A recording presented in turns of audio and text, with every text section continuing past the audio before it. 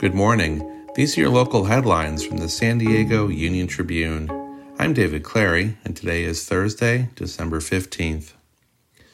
Officials with the Metropolitan Water District of Southern California have declared a regional drought emergency and called on water agencies to immediately reduce their use of all imported supplies. Despite the ongoing drought, the San Diego County Water Authority has maintained that it has adequate supplies to meet the region's demands. Restaurants in San Diego's beach areas are facing a tough new regulation for outdoor dining that will now require them to replace any lost parking they occupy on public streets. The California Coastal Commission argued that without its new requirement, the public's access to the shoreline could be impeded.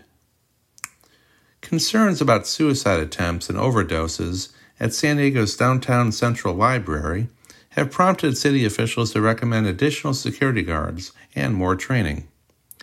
The new plan will give the library 2 more security guards, 1 to help prevent suicide attempts from the top floor, and 1 to deal with drug use in bathrooms, stairwells, and other concealed places.